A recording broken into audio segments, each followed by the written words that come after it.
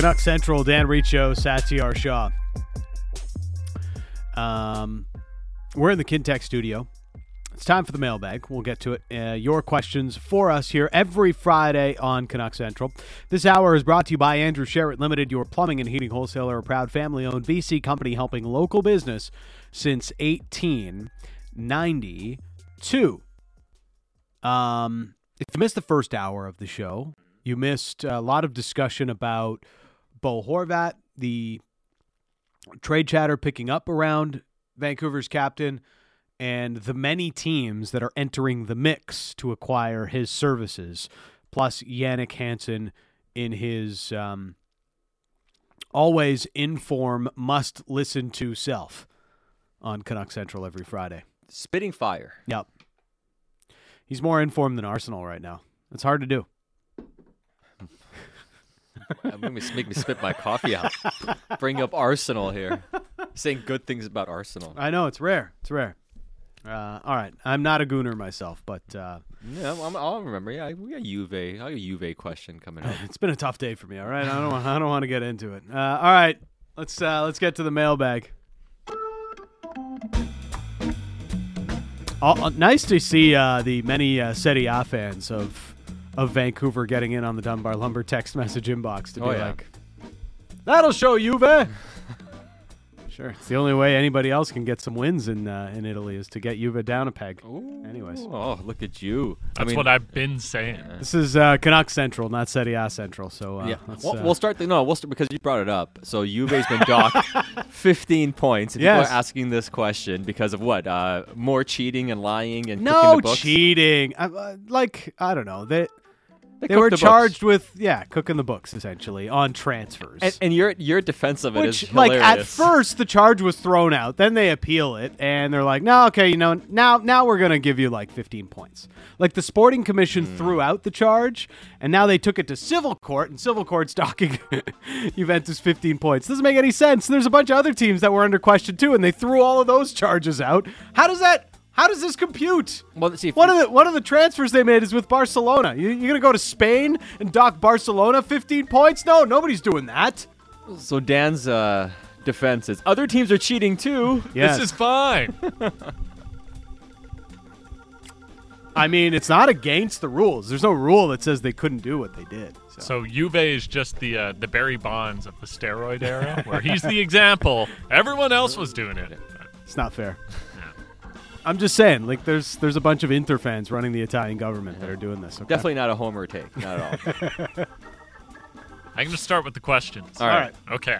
Jeffro, why did the Canucks hire Boudreau before hiring Rutherford if he wasn't Rutherford's guy? Great question. So, honestly, where this all went wrong was when the team hired Bruce Boudreau before hiring Jim Rutherford. Now, what has been reported, and they've all admitted to it, is that Francesco spoke to Rutherford about Boudreau, and he gave the blessing to hire Boudreau. But what Rutherford mentioned was, I thought it was going to be a one-year deal, and then it's a 1 plus an option. Yep.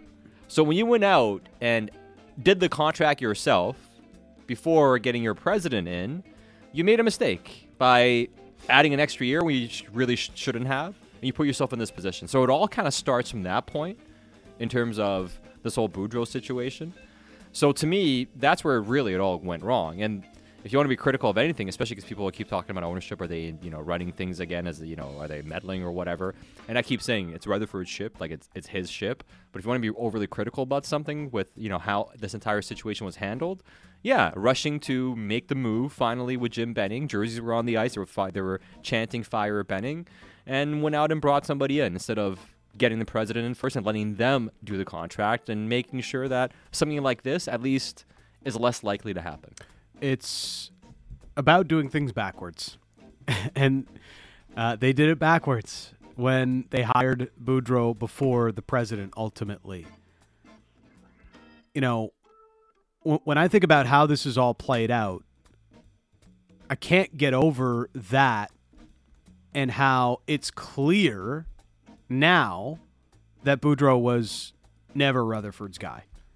Or at least not his long-term guy. Certainly not his long-term guy. It's one thing for someone to come in for the final 57 games and then be done.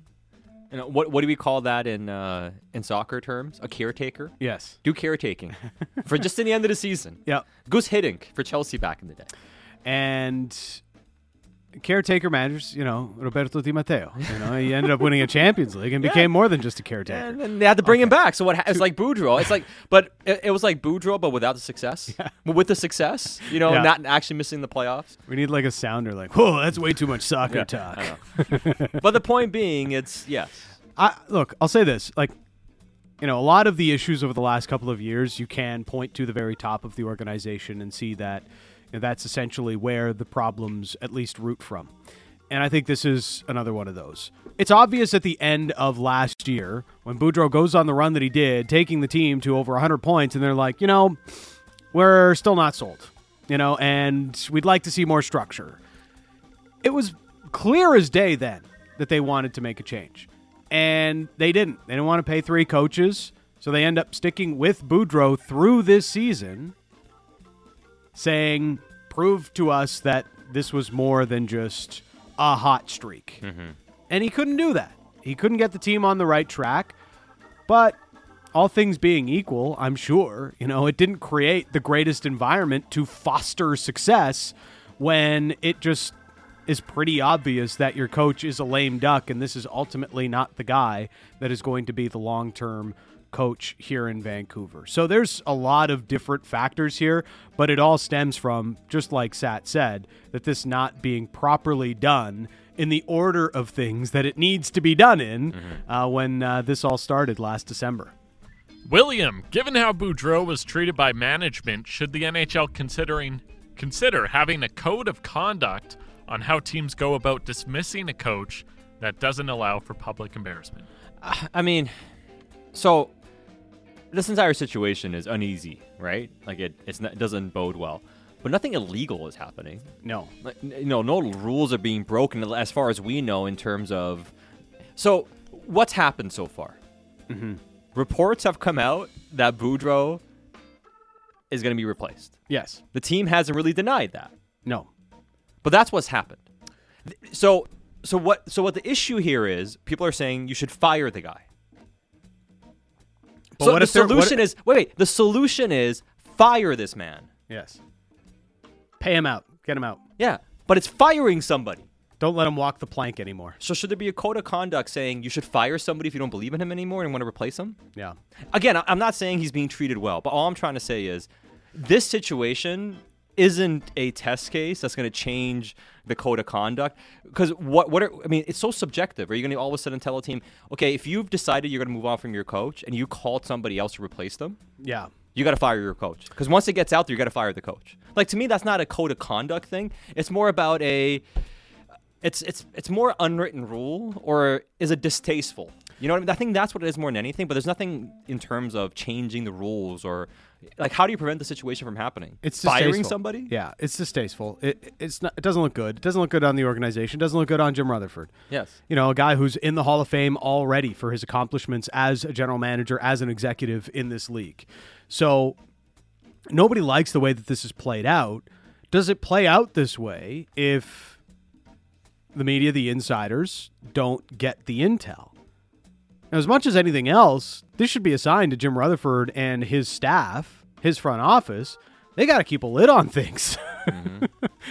and hey, I don't know how you stop people from like noticing Jim Rutherford randomly in Vegas at the beginning of January when the Canucks are nowhere to be found. Yeah. And then people start putting the puzzle pieces together on what might be happening there. But it happened. And now it's a very public situation.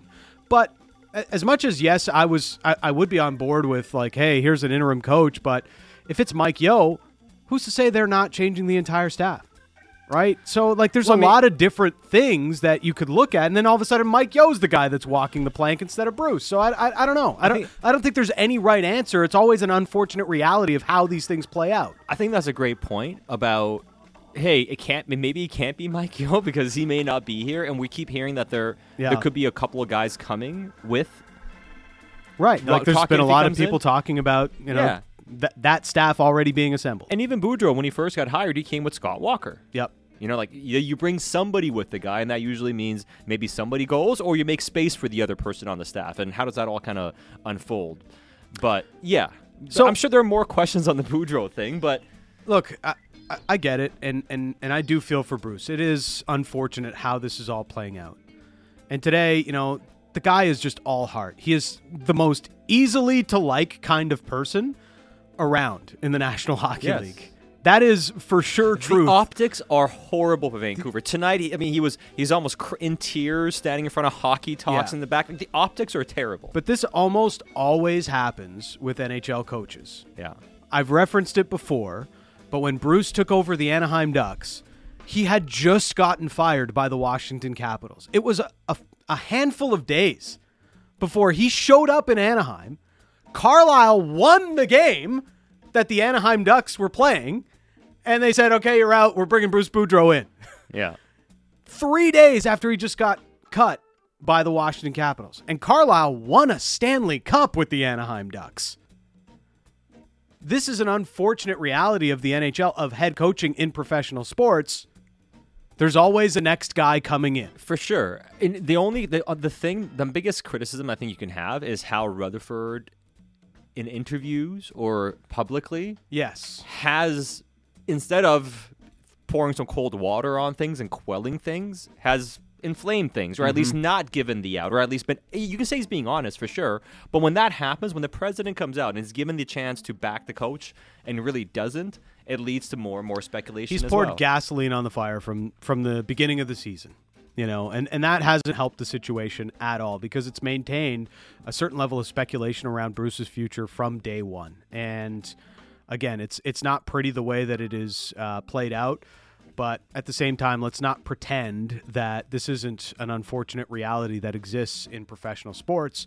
And the Canucks are showing the exact sort of book on how not to do it. Yeah, and I actually think it's completely justified to fire Bruce this year. Completely justified, if that's what you want to do. It's more about how it happens. It's not about the firing. It's how they've handled it. Yes. Yeah. Last one on Bruce. Chef Swagger, do you think Bruce will ever coach in the NHL again once he gets fired?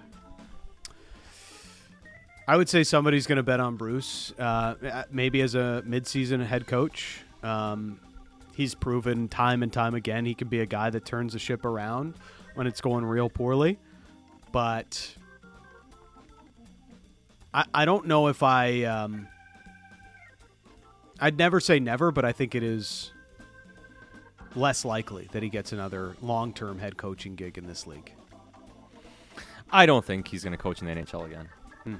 That would be my take of it. And I think one of the reasons why he's so emotional, and one of the reasons why I don't think he wants to get, like, he's happy to be there for these games, is because he understands this might be it.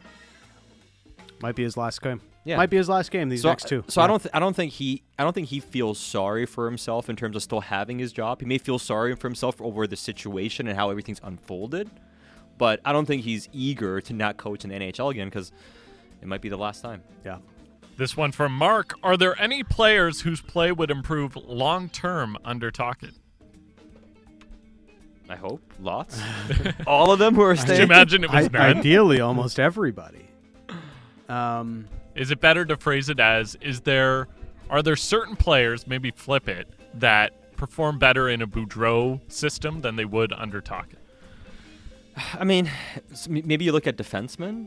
Because if you look at the offensive players, from a two-way perspective, sure, but most of them are at least producing outside of, Garland. Garland had success with Tocchet in Arizona. He's the obvious one to say, hey, this is a guy the coach knows, played well there. He knows how to use him. Yeah, and, he'll get back into it. So I know people think that Rick Tocchet's going to come in and he's going to, crack the whip on JT Miller and get him into shape and make sure JT Miller backchecks and does all the things you need to do. I'm not sure necessarily that's the approach with JT. I think he's going to relate to JT. The type of coach Rick Tocchet is and what Rick Tocchet played like as a player and just the type of guy he is, I think there'll be a lot of similarities with him and JT. I don't know. I don't think he's going to be a guy that's coming to necessarily kick JT in the butt.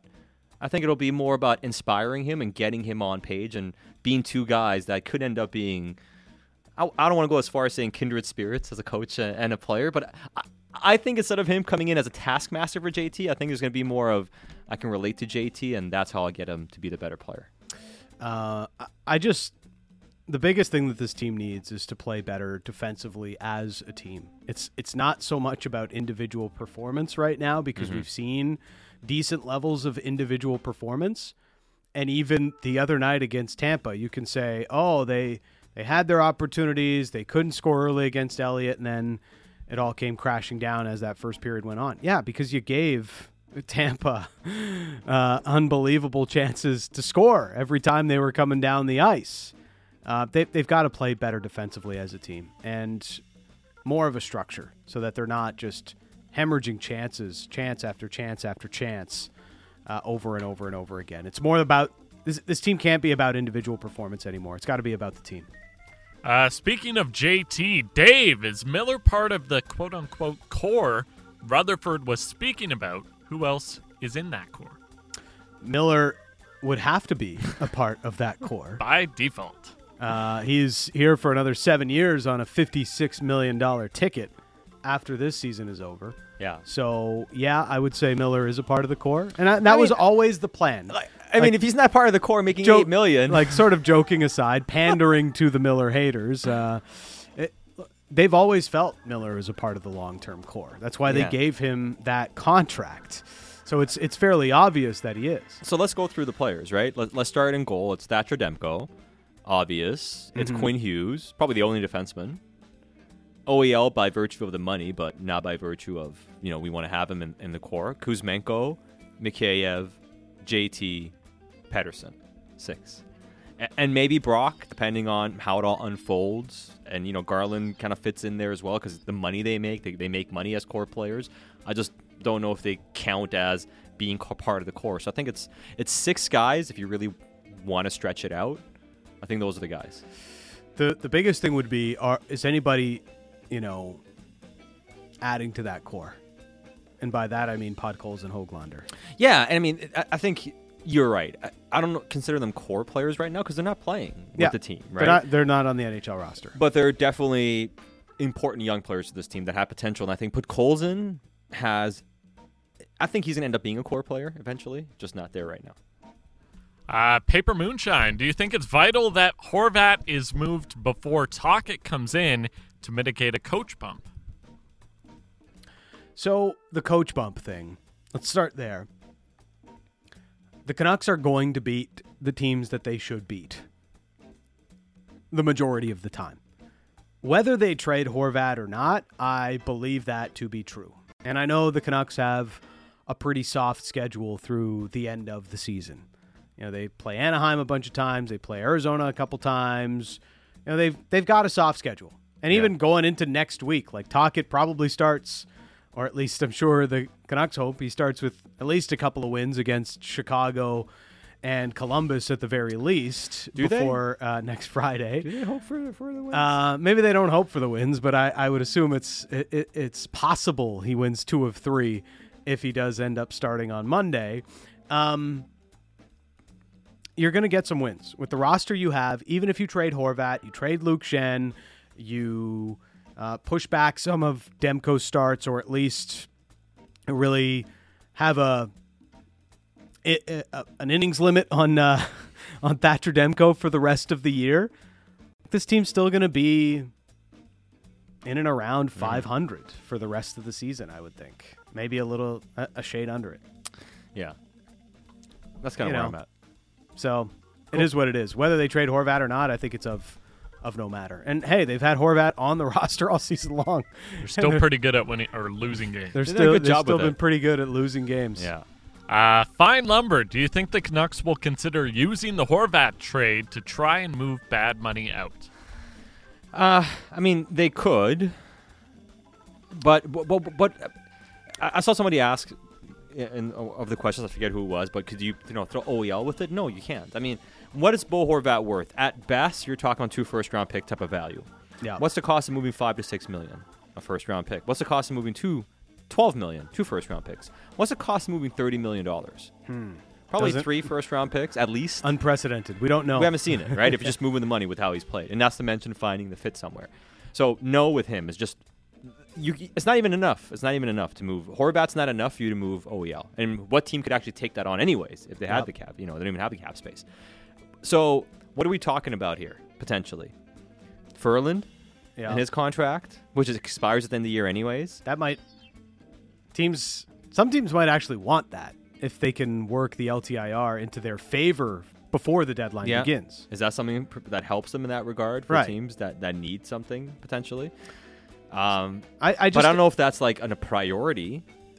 The reason this is a non-starter for me, who is acquiring Bo Horvat? Contenders. How many contenders have cap space to take on a bad contract with Bo Horvat? Well, that's basically none. Yeah. A lot of them are struggling just to get Horvat. Yeah. Right. So I think what we're talking about is on the lower end. Are we talking about trying to get rid of Riley Stillman's contract that you can just easily buy out, for instance? Maybe. Tucker Pullman, who's hurt? Mm-hmm. Can you move a guy who's hurt anyways? Depending on what his situation is going to be, do the Canucks get clarity that he's going to be LTIR for the next 2-3 years, essentially? Like, is that going to be it? And at that point, does that contract become something you want to look at moving?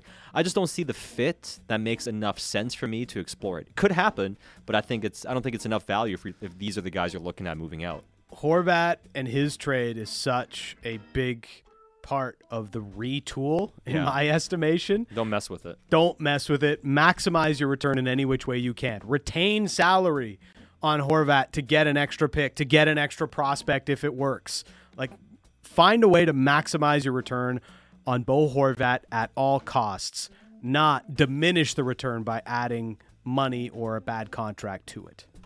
Basketball Phil. You can pick one to build your team around. Who do you take? Ja Morant or Luka Doncic? Luka. And I love Ja Morant. Ja Morant's my favorite player. You got a Grizzlies jersey. I love Ja Morant. He's my favorite Vancouver player. Grizzlies jersey. Listen, you don't build your hockey team or your basketball teams or your teams with your favorite players. You pick them. You pick the best players. I'm trying to win here, Dan. And I'm putting my personal feelings aside. Yeah. I'm Bruce Boudreauing Ja Morant. Yeah, Luka Doncic. Of course it's Luka. No, you know what? Okay, I love Luka. Oh, come on. Yeah, I love Luka. Come on. He's maybe the better player. Maybe the better player. Maybe the better player. I know he's the better player, but just hear me out, okay? But you know dunk. you know what kind of golfer I am? You know the old cliche? Oh, what you got? Drive for show, putt for dough. Yeah. I'm drive for show guy, So you- give me Ja Morant, man. I want to sell tickets. I want to see a guy flying from the free throw line dunking on people. Do you own a hockey team? I mean, Luka sells tickets too. This is really no if argument. we had a to be made. basketball team here and it wasn't the Grizzlies, I think a game that people would want to see the most might be the Ja Morant game. Like, he is actually so box office right now. So fun to watch. I love Ja. Ja's fun. Luka's so Luka good. is the obvious choice, though. It's hard to go with Ja. Yeah. It's Luka, man. I mean, see what Luka's doing. Luka Luka took down. Dan finish this sentence. Yeah. Luka He's is the averaging only choice. 34, 9, and 9. It's insane. You see Luka last year in the playoffs took down Phoenix? Yeah. It's insane. With nobody. With no really one, just around by him. himself. He's electric. He's unreal. Unreal. Love watching that guy. I tried to make the argument for Ja, but you can't. I don't know. And we were Full talking score. about it back here. He doesn't exactly look like he's built like a basketball player either. No, man. He doesn't. It's kind of No. lumpy. But, yeah, he is a little bit. Looks like it at least. Have you seen, like, photos of him downing beers and stuff like that? He's a fun guy. That's why I love it, though, too. But exactly. But he's got incredible handle and his just overall sense and confidence. I mean, he's sneaky quick. Anyways. I can wax poetic about Ja Morant and Luka Doncic all day. All right. Discount Dracula will end with this one. Can you guys each pick your favorite TV character of all time? Ari Gold. Great choice. I will say though, like I would agree. Like he was like on my list. I watched some of like there used to be like these Ari Gold supercuts, Yes. and I watched it again. Didn't hit the same way. Didn't hit the same. No, I was disappointed. I was like, oh, I'm excited to watch this, and then I was like, oh, Yeah. this I wonder if I it's were to not hitting the watch same way. Entourage again, if I look back and like, wow, Ari, that was real offside. Probably a lot. So maybe not Ari Gold. Michael Scott? Michael Scott's pretty great. Joey Tribbiani. Let's go through all the sitcoms. Joey Tribbiani. Probably not Joey. No. No, I'm still going with Ari Gold. I'm like trying to go through the Rolodex in my head right now. Ari is just... He was so fun. Yeah, As Victor, offside as he was. Intern Victor mentioned Homer Simpson. Homer Simpson's good. Walter White was incredible. Just like the character progression. More than Jesse Pinkman? Yeah. I mean, Jesse was incredible, but I thought the progression of Walter White, Saul Goodman? Saul Goodman is terrific. All three of those characters were really strong. Yeah. Man, maybe some recency bias. Tony Soprano Do you have a choice, Josh? or Ben? I would probably lean Michael Scott. I've watched a lot Yeah. of New Girl lately. Oh. Mick from New Girl is up there. Schmidt as well. Really? Yeah, it's a good show. I've always been a big Zooey Deschanel fan. Ben? I was gonna say Ari Gold. Oh, Ray Gold. Okay. Yeah. Yeah.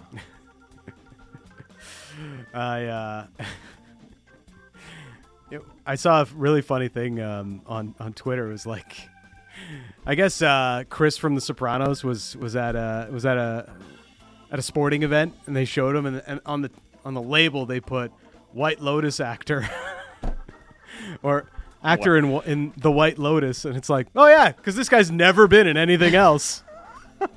Now, it's hard to say like all. There's a lot of Wire characters. Yeah. For sure. Currently, it's hard not to, Logan Roy is really good from Succession. Yeah. Great character. Steals every scene. It's like, yeah. Steals every scene. I just want to say, Michael Imperioli has been. Is he now known for just The White Lotus over The Sopranos? I mean, this is crazy. And the only thing I can remember him doing before The White Lotus was Sopranos. I know. I can't think of anything else he's done other than Sopranos before White Lotus. AK from East Van. Why didn't Dan say Joey Tribbiani with an Italian accent? I guess I should. Tribbiani. Tyler says, New Girl is always slept on. Rivals, the best shows. It does, honestly. You really? I've never watched it. I hadn't either, and then my fiance was watching it probably like 2 years ago when we first watched it, and I was like, wow, this is actually really good. Is it? It's Okay. very much in the same, like, it's a sitcom, Right. but if you like it, you'll like it. Nice. Unsigned text. Harvey from Suits. It's a good character. Not a bad character. I watched Suits for the first couple of seasons, and it just turned out to be the same episode almost. Like, here's something you can't get out of, and here's these guys figuring. Michael, out go figure it out. As much as I liked Sons of Anarchy, like they were kind of the same. Like every episode was like had the same sort of storyboard. Yeah. It was just like, all right, the guys on the motorcycles are running some kind of mission, and then something bad happens, then they figure it out in the end. And then Every it was just episode like- has like the word loophole in Yeah, it. it was. Yeah, exactly. And then every season finale was an important character getting killed off. Yes. One after another. All right, Dan Riccio, Satyar Shah. The mailbag every Friday here on Canuck Central.